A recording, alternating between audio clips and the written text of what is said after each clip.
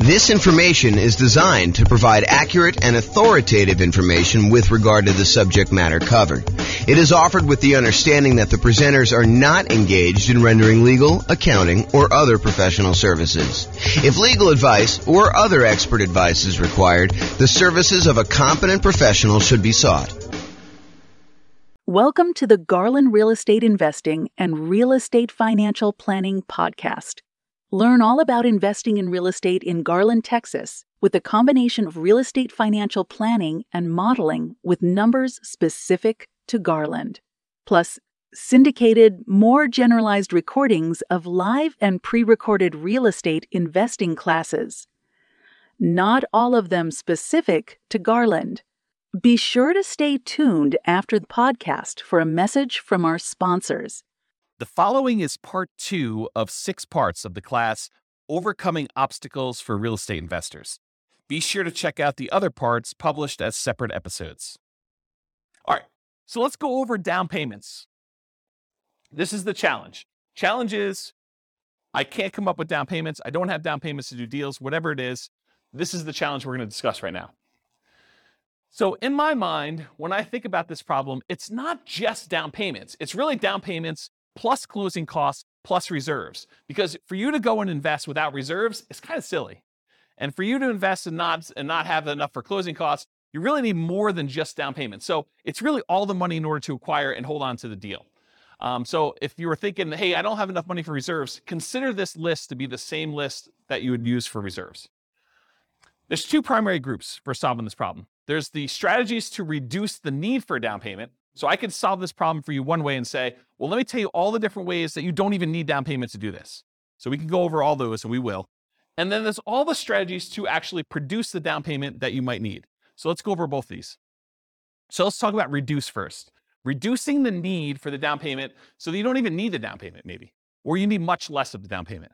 So the first one, really, really obvious. Minimize price. You minimize your down payment. If you're going to go look at properties and you've been looking at $500,000 properties, maybe you go to a different market and you look at $400,000 properties or $300,000 properties or $200,000 properties or $100,000 properties. But if you reduce the price you're looking at, you can reduce the amount you need for down payment. Next one is bring in a partner who has down payments. So if you don't have enough for down payments, you can reduce your need for down payments by finding someone who does have down payments, and you can reduce that need for yourself, okay? There are lots of people out there that they don't have the time or the knowledge or the expertise or the desire to go out there and find deals, but they have the down payment and they're willing to partner with somebody who has that time. You just got to go find them. And we'll talk about finding them in the other section where we talk about finding. Plus, all of these nothing down financing options. So here are all the different strategies where you can acquire properties with nothing down. You can use hard money loans. Usually, not always, it's 70% of the after repaired value. It's usually not owner-occupant. Most hard money lenders, because they want to remain commercial lenders, will not loan to you as an owner-occupant in the property. They tend to be shorter term. You're not usually getting hard money loans, or you're not usually wanting to have hard money loans for more than 6 months at a time, something like that. They can be a little bit longer. They can be a little bit shorter, depending on who you get it from. They're usually at a higher interest rate, and they're often used for doing strategy where you do the BRRRR strategy. If you watch the whole class we did on the BRRRR strategy, buy, rehab, rent, refinance, and then if you have the 4th R there, it's also repeat. So you can do strategies for that. So hard money is one strategy. You don't need to have down payment. Some hard money lenders might ask you for a down payment, but most of them are not, or they're going to have limited ones. Private money and hard money are different in that hard money are people that are in the business of loaning money. So, they're used to making real estate loans secured by the property. Private money is when you go have a Thanksgiving dinner and you talk to grandma and she's like, I got my money in a CD and it's earning 1%.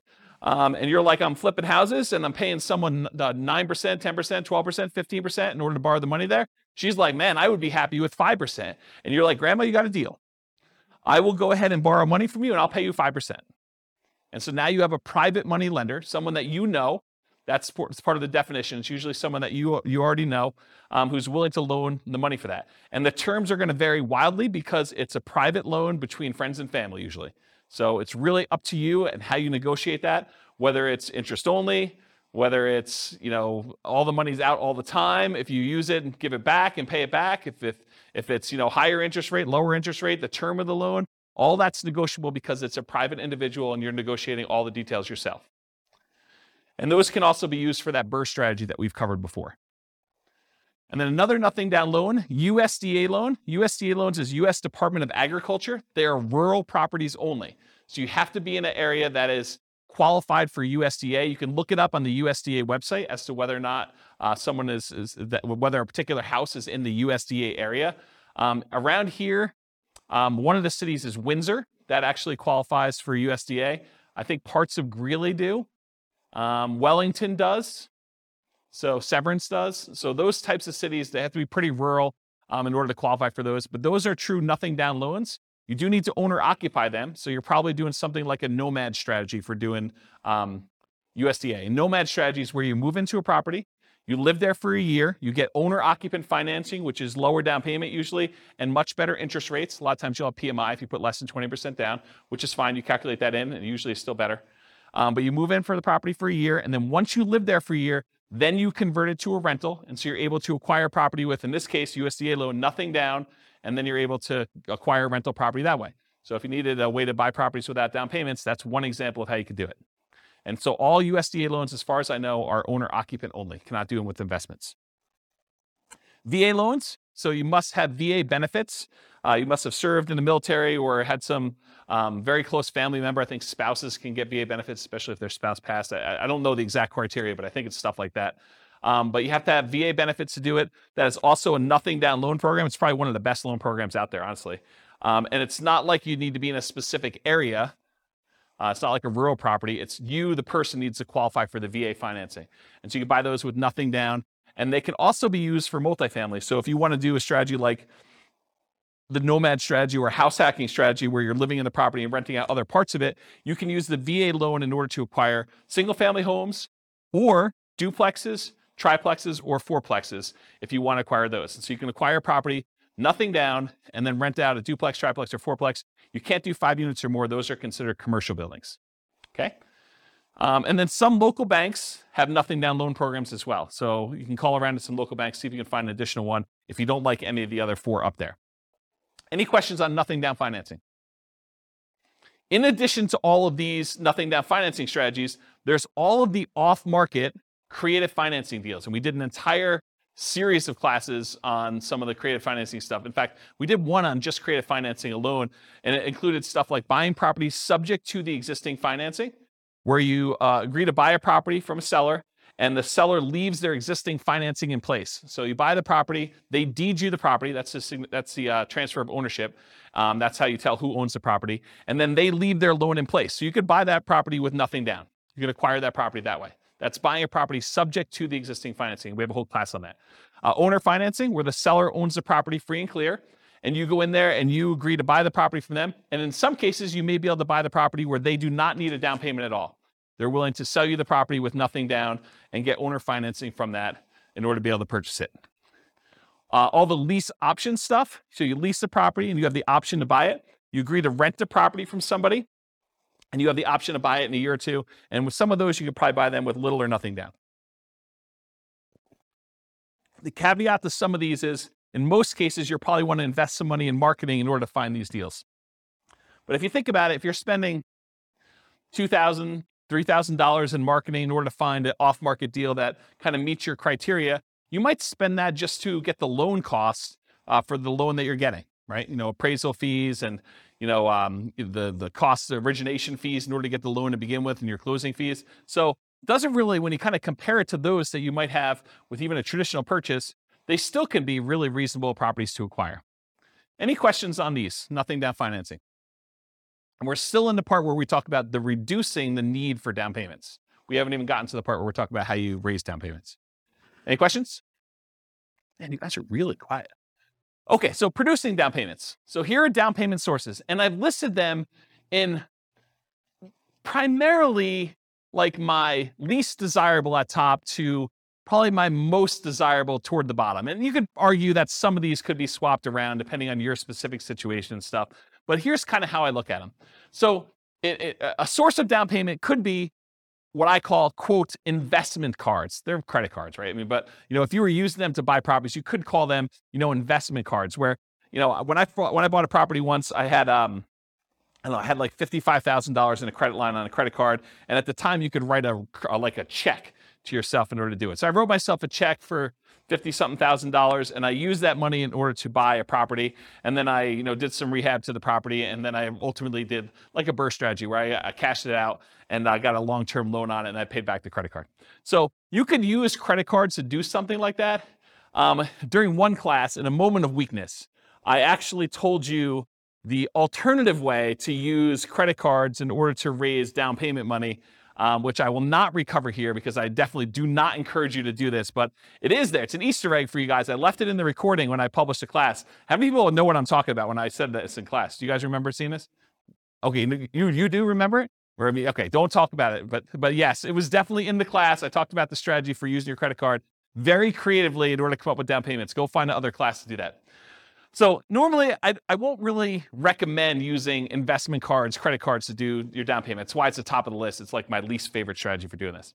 Another way to do down payment sources, security deposits. Again, I don't really recommend this either, but you acquire enough rental properties, you probably have a certain amount of money from security deposits sitting in your bank account that you could, at least in theory, use in order to do down payments in order to acquire properties. Again, not something I'd recommend, but you could do it. A similar thing with maintenance reserves. If you're keeping 6 months or 12 months worth of reserves per property in the account, and you've got just sort of sitting there, some people may be tempted if the right deal came around to say, look, I'm going to temporarily go really lean on my reserves and use part of these in order to go fund the purchase of a down payment on a new property in order to acquire it because the deal's so good and I don't otherwise have the down payment. And then I'm very aggressively going to replace those maintenance reserves with money. And if things really, really got bad, I do have extra source of reserves somewhere else. Maybe it's a credit card or maybe it's a line of credit, or maybe it's a HELOC or something like that. So you could do something like that. So maintenance reserves, another one. Property equity. So if you've got equity in other properties, you got a free and clear property, you got a property that you can do a cash out refinance on. Maybe it's an investment property, you do a cash out refinance. Maybe it's an owner occupant property that you can do a cash out refinance on. But any of those things where you have property equity in other properties that you could do, you could either sell those properties, you could refinance them, or in some really creative cases, you may be able to pledge the equity in a property in order to have a owner financing seller agree to do the property. If you say, look, I'll give you a lien against my other property in lieu of a down payment in order to buy your property, something crazy like that. Depreciation. So depreciation is the tax benefits you get by owning a rental property. It has to be a rental property. And usually it comes in the form of reduced taxes that you need to pay in at the end of the year. Although you could actually go and adjust the, whatever they call that. I actually probably know the name of this by now. But when you have a job and you figure out how many exemptions you have, you fill out that form and you hand it to your employer, and that determines how much they take out in taxes so that you don't get hit with a big tax bill at the end of the year. Well, if you have a bunch of rental properties, you could adjust that number. Well, I should say it this way. If you have a bunch of rental properties where you normally get a big tax refund check at the end of the year, you could adjust those numbers so that you get less of a check at the end of the year and you actually get more back in your paycheck each month or each week or each 2 weeks, whatever you get paid at. And so you could actually get the money sort of as more immediate cash flow. But a lot of folks, when they acquire rental properties and they leave their earnings things in place, at the end of the year, they end up getting a much bigger refund check back because they end up doing their taxes and the depreciation gets all benefited to them at the end of the year. So you can almost think about any tax refund check you get, although I specifically talk about depreciation here, you can look at that as a source of down payment money for when you're acquiring property. So depreciation would be a way to do that. Retirement accounts. So if you have a retirement account, maybe you switch that over to be a self-directed retirement account, or maybe you take some type of loan against the retirement account and you do that. Family members, if you're doing legacy nomad is when you're acquiring properties and, mom and dad or grandma and grandpa are actually loaning you the money or gifting you the money, and they're not usually loaning to you too, usually gifting you the money in order to be able to acquire properties. Maybe for estate planning reasons, they're like, look, you're going to get something when I pass anyway. I might as well give you $20,000, $50,000, whatever it is, in order to do a down payment on this property while we're still alive, sort of clean our estate, help you now sort of situation. So family members could be doing that or doing nomad by proxy. Maybe mom and dad want to invest in real estate and you're willing to be the person that moves into the properties and you guys agree you're going to split the property 50-50 or whatever you agree to. So your part of it is you move into the property, you live there for a year, mom and dad provide the down payment for you, and now you're a 50-50 partner with mom and dad in a property where you're doing nomad. We call that nomad by proxy as an example. So that's another one, family members. Sell stuff you don't need or want. I'm sure you guys got a lot of stuff that you don't need or want. I mean, you could sell it. You could raise some money pretty quickly with that. May take some effort, but that's something you could do. And if you're going to be nomading, that's super helpful to actually get rid of all the clutter so you don't have to move it all. Now we're getting to the normal ones, right? You guys should have thought, you should have saw this one coming. Saving money, okay? From a regular job, from a part-time job, maybe you go get an extra job, and the extra job money is the one you use for saving up for down payment. Maybe you start a side business to kind of build your retirement or build your fortune or doing something like that. That's an example of just ways to save money. Partnering, so go find a partner who has the down payment and be able to do deals that way. And then rents on properties, including house hacking. So you can use rents you have in other properties. Maybe you change the investing strategy you're doing short term in order to raise money from being able to do these down payments. Like, for example, you were doing long-term rentals. Maybe you convert it to short-term rentals to get a lot of extra cash flow, at least for a temporary period of time, until you have enough to be able to do your down payment. Or let's say you don't own any property right now, but you really want to raise down payment. Well, one of the things you could do, as long as it allows it in your particular lease, is you could sublease a part of your house that you're living in. It's called house hacking. Basically, you buy a property, or in this case, you're renting a property, and you lease out your bedroom to somebody else who wants to pay you $500 or $600 a month, $800 a month, whatever it is in your marketplace, and then you actually collect that money.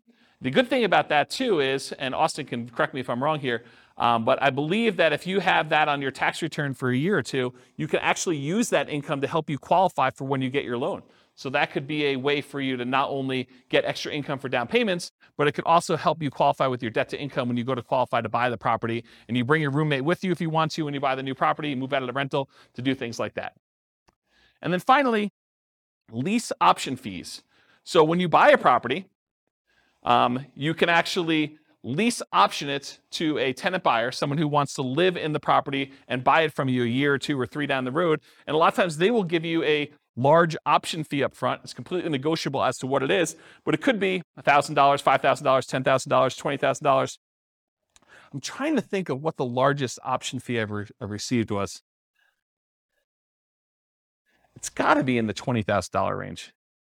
So, depending on what you need, that could help you a little bit when you're doing that. I did a whole series of classes. In fact, I wrote a book on this, but I did a whole series of like modeling investments where you acquire one property in some form or another. Maybe it's a nomad property where you buy it with nothing down, but then you convert the property that you were living in after you lived there for a year to a lease option exit property, and you put a tenant buyer in that property when you're leaving, and they provide you with the down payment you need in order to acquire the next property that you're buying. So you could do the entire nomad strategy where you're using the previous property you owned to provide you with the down payments you need for the next property by doing lease options on the one you're leaving out of. So you can eliminate the need for down payments completely doing that strategy. And I taught that class like 5 or 6 times. So there's got to be a recording of somewhere online. And if not, I'll probably do another one for the new podcast. And in addition to that, I wrote a book on it. I think the book was called How to Acquire a Multi-Million-Dollar Real Estate Portfolio Starting with Just $3,000. And I think my thinking on it was the $3,000 was like a closing costs and stuff to acquire the first property. And then you use the tenant buyers to pay the option fee in order to move on to the next property each time. And I show you acquiring a whole bunch of properties that way until you get to the point where you're acquiring more than one property a year, because when the tenant buyer cashes you out and you get some profit from that property, you use that to buy 20% down properties or 25% down properties in the future. So there's a whole bunch of strategies around that. So that's all I got for producing down payments. Any questions on the challenge of I don't have a down payments, I need down payments, all that stuff? Did I cover it pretty thoroughly in a really short period of time? Because I usually do this in 2 hours and 30 minutes where I really go into detail. Did I get everything? Yeah, Bill. Yep. Yep. Yep. Yeah. No, because you have to be able to cover the payment out of there, or you got to think to yourself, look, either the property needs to support the down payment, or the monthly payments on the credit card, or you think to yourself, okay, the monthly payments I'm paying on the credit card are the savings rate I'm doing in arrears. Like I already bought the property, now I'm kind of having to make up the savings that I didn't have in order to come up with the down payment to begin with. And so you're paying that out of whatever else you have. Maybe some of it's from cash flow on the property acquired, but the rest of it's coming from you until you pay that thing off. So no, I don't think oftentimes that makes a lot of sense. Same thing. Yes, because you're acquiring a property and you're trying to convert that to some type of reasonable long-term financing in most cases. No, the security deposit one is, most of the time you never have to come up with the security deposit unless they leave the property in bad condition and then you keep it anyway, right? And then you got to come up with the repair money instead. But the security deposit, when you get another tenant in, they give you another security deposit. You usually have a period of time, 30 days, 60 days, whatever it is in your marketplace, in order to have to give that other security deposit back. So you get the new one in, you're sort of replacing it. It's an accounting entry more than anything else. So that one is a little bit different than the hard money and the investment credit cards sort of things. Yes.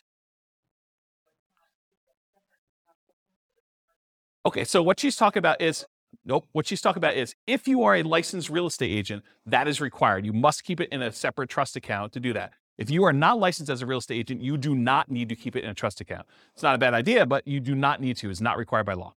Yeah. But as a licensed real estate agent, you absolutely are. Are you licensed? Yep. If you are licensed, regardless of whether you do property management, you must do the escrow account.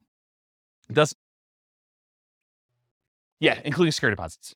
Even if it's just for your own property and you only got one, you have to keep it in an escrow account. Yeah. Any questions? All right, cool. A lot of these require you to already have that. Some of them do. I mean, investment credit cards does not. Retirement account does not. Family members does not. Sell stuff does not. Saving does not. Partnering does not. Lease option fees do not. I mean, you can use lease option fees when you're buying the property that you're moving into. You could go advertise to find a tenant buyer up front and say, look, pick any property from the MLS. You're going to need to come up with the down payment, but I'll sign for the loan and we will apply that towards your purchase. Right? You could do that. It's a much more unusual person to find, but we're not looking for trying to do this a million times, right? This is like jumpstart it, and I don't have the down payment to get started. I could do that type of marketing until I find that one person, and in the meantime, I'll look at all these other strategies at the same time. Remember the wall example? This is like, let's solve it, okay? So yeah, I'd say half of them do, right? About that. I mean, maybe I'm off by one or two, but it's not that many. You can count them up and tell me if I'm off, but right? It's sort of like thing. Yeah. All right, cool. Any other questions on this? Is that helpful? That's solve your problem. No? No? Yeah. Oh. Yeah. You could borrow against your own life insurance policy.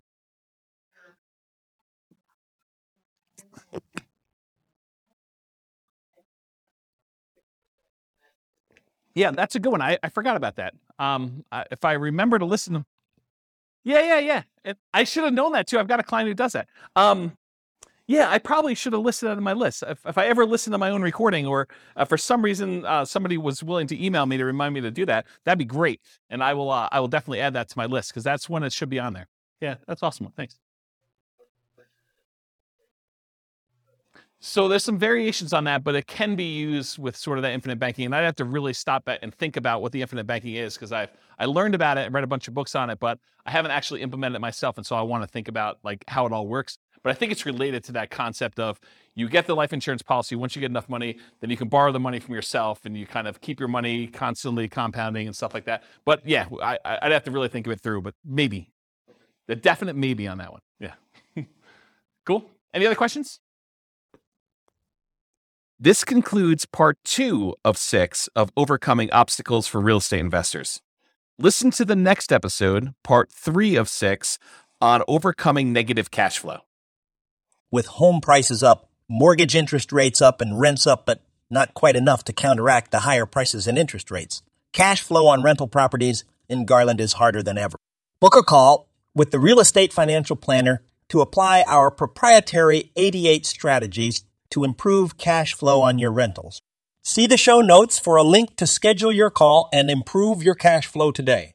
If you're a real estate agent, lender, or professional in Garland that wants to help our real estate investor listeners, consider reaching out to learn about collaboration opportunities with this podcast. We'd love to add more value to our listeners by having you assist our investors buy, sell, and finance their real estate investments. See the show notes to schedule a call to discuss collaboration opportunities.